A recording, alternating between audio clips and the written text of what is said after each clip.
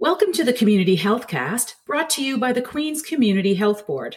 I am your host, Deborah Radall, here as always with Elizabeth Bailey, CHB Board Coordinator and Podcast Editor Extraordinaire. Good morning, Elizabeth. Hi, Deborah. It's great to be here with you again. Well, it's lovely to chat with you again on this episode of our podcast.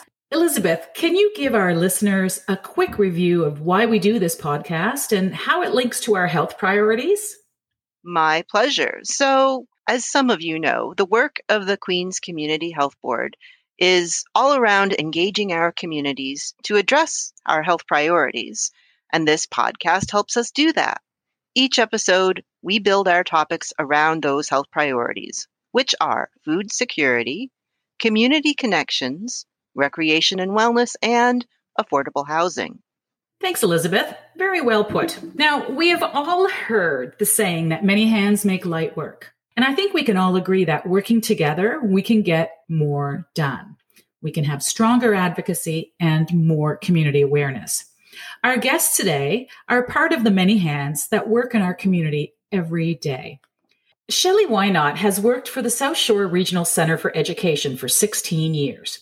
She is currently a student support worker with Indigenous and African Nova Scotian students, navigating her students to find resources that assist them with their education and providing support for their families. And Stacey Thorburn has been the vice principal of South Queens Middle School for 5 years and has worked in the South Shore Regional Center for Education for 14 years as a teacher. She is passionate about supporting students and their families and works with her team daily to help provide opportunities for all students. And she also happens to be the vice chair of the Queen's Community Health Board. Thank you, Shelley and Stacey, for taking the time to join us today on the Community Healthcast. How's it going? Thanks, Deb and Elizabeth. It's actually pretty good. It's Friday, so we've got our eye on the clock. We are very, very happy to be invited as part of this podcast to talk about things that we are so very passionate about. Thank you. Well, there's lots to talk about, so let's get right to it, Stacey. About those health priorities. Tell us about how the health priorities and the socioeconomic needs of your students inform your work as the VP. And does this apply in all of our family of schools in Queens? So we know in education that if our students are well, then they will do well. In our roles, we try and make sure that our students are as well as they can be. And we know that if they are being taken care of, either both inside of our building and outside of our building, that they will thrive in ways that are available for them.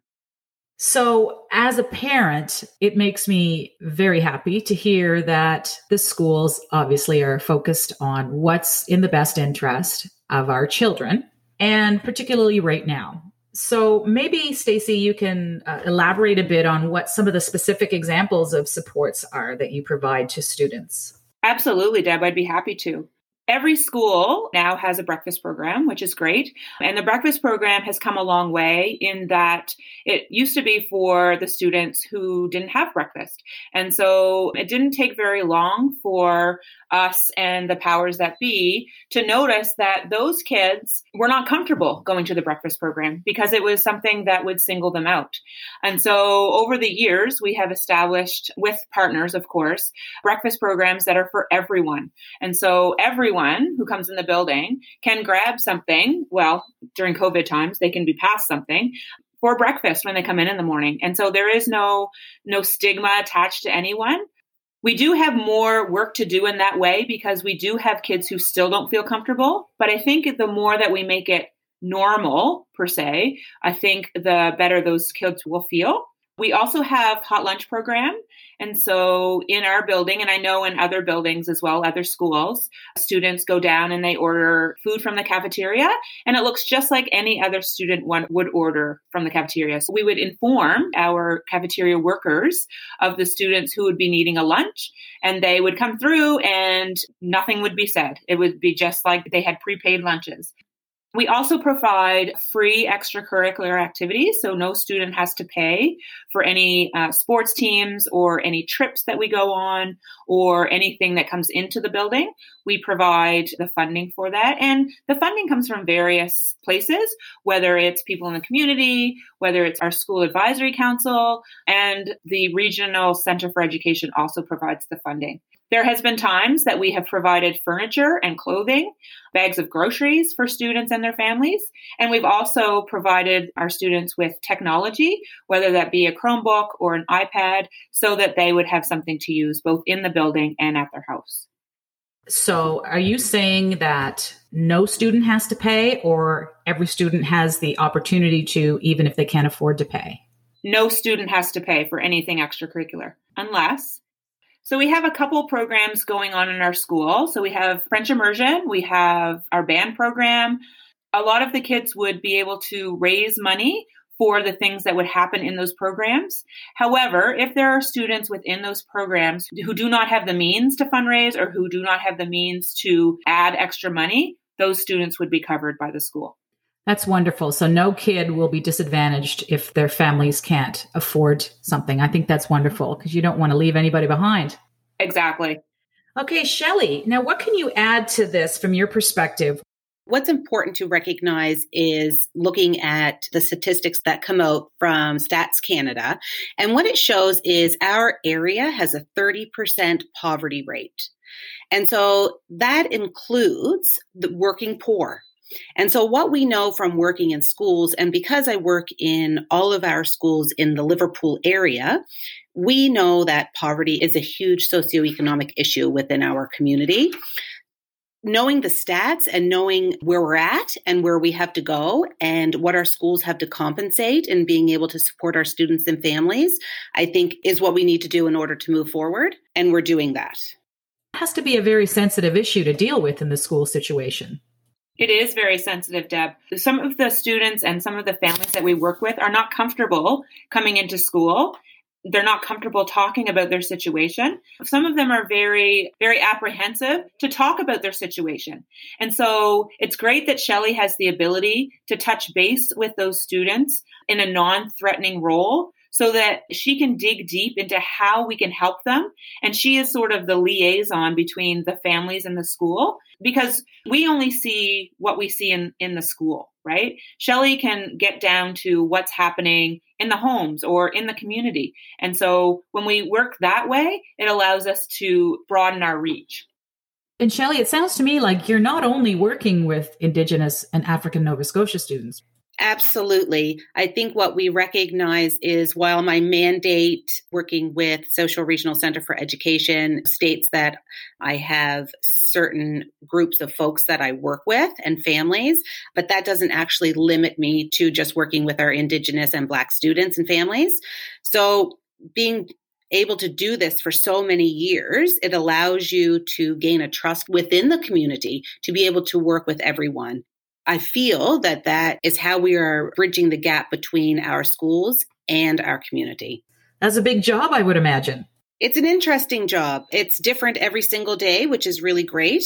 We're working hard to break the misconceptions regarding poverty and what our families need and to make them feel comfortable in coming to us. So it's a big job, but there's been huge changes and we're doing what is necessary in order to keep our families and our students safe. For each of you, I mean, I guess I would really be interested, and I'm sure our listeners are interested, to hear what you want people to understand about what really goes on in the schools and how they help families. So if we talk about COVID times, when school went out last March, we were very concerned about many of our students and families, their mental health, if they were going to be fed, what they would need during these very difficult times. And so what we knew had to happen was we had to reach out to our community members and we had to reach out to our businesses and we had to figure out a way to bridge that gap where nobody was in school and everybody was at home.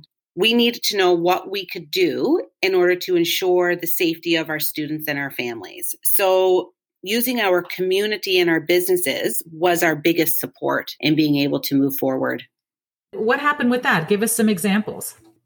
So we did have some partnerships with the grocery stores where we were able to get groceries. We had a partnership with a very influential business in town where money was donated to two of the schools here in Liverpool to be able to provide for our families, both during COVID and post-COVID.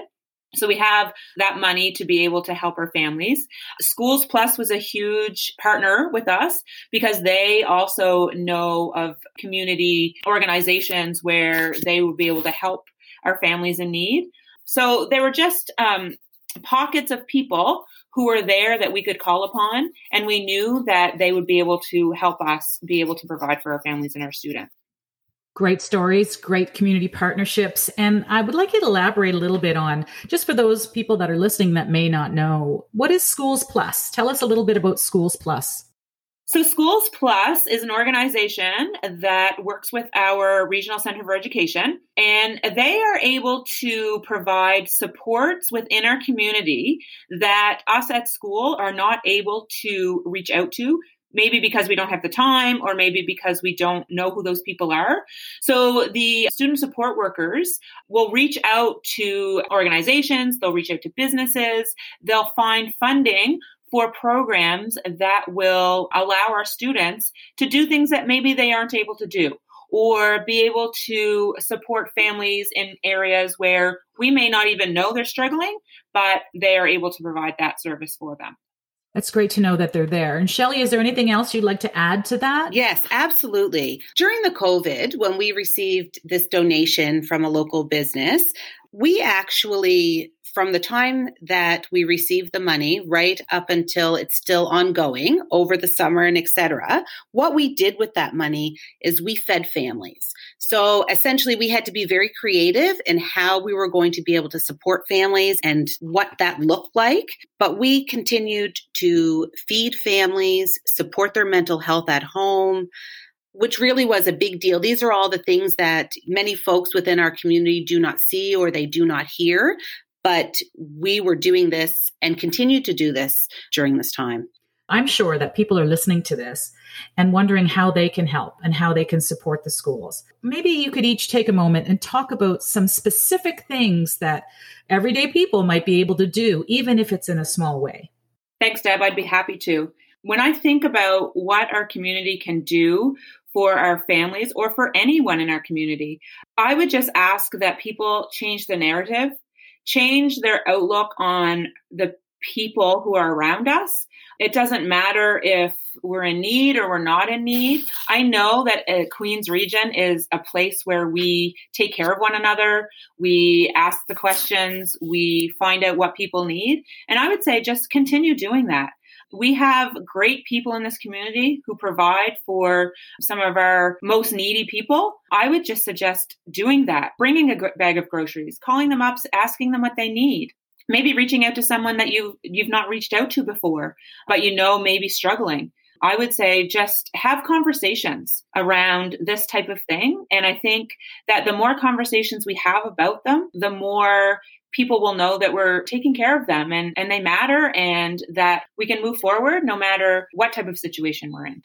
So what we have been doing over the past many years, which many folks I'm sure do not know about, is that we do have local businesses and local families that will reach out to the schools every year during the holidays and ask what they can do for folks within the community. And so if people are really interested in being able to support us, to support families, call the school, reach out to us, ask us if there's anything that some of our students and our families need. They could drop off gift certificates to Frenchies. They could drop off gift certificates to anywhere. They can ask for a child from an age range, and I can get a wish list from that child, and I can give them that wish list. And then they can give the gifts to me wrapped. And then everything is still kept very confidential. But, when we look at Christmas, that morning, that child wakes up with something underneath the Christmas tree. And we really are passionate about that. We want every child who celebrates the holidays to receive something underneath the Christmas tree at Christmas time. We're very passionate about this, but we're passionate because we see every day what the fruits of our labor are doing for these kids. They're learning, they may not be learning the curriculum, but they're learning how to be kind and how to look after one another. Our system, Deb, is not set up to work with and support families who are struggling. And it's really important that we recognize that within our community, we do have many families that are struggling. And it's important to recognize and to support them in every need that they may have so we can ensure that their children are going to grow up and they're going to be okay at the end of the day. That's a beautiful thing, you guys. It really is. And that is right. At the end of the day, we all want our community to grow and to thrive and be strong.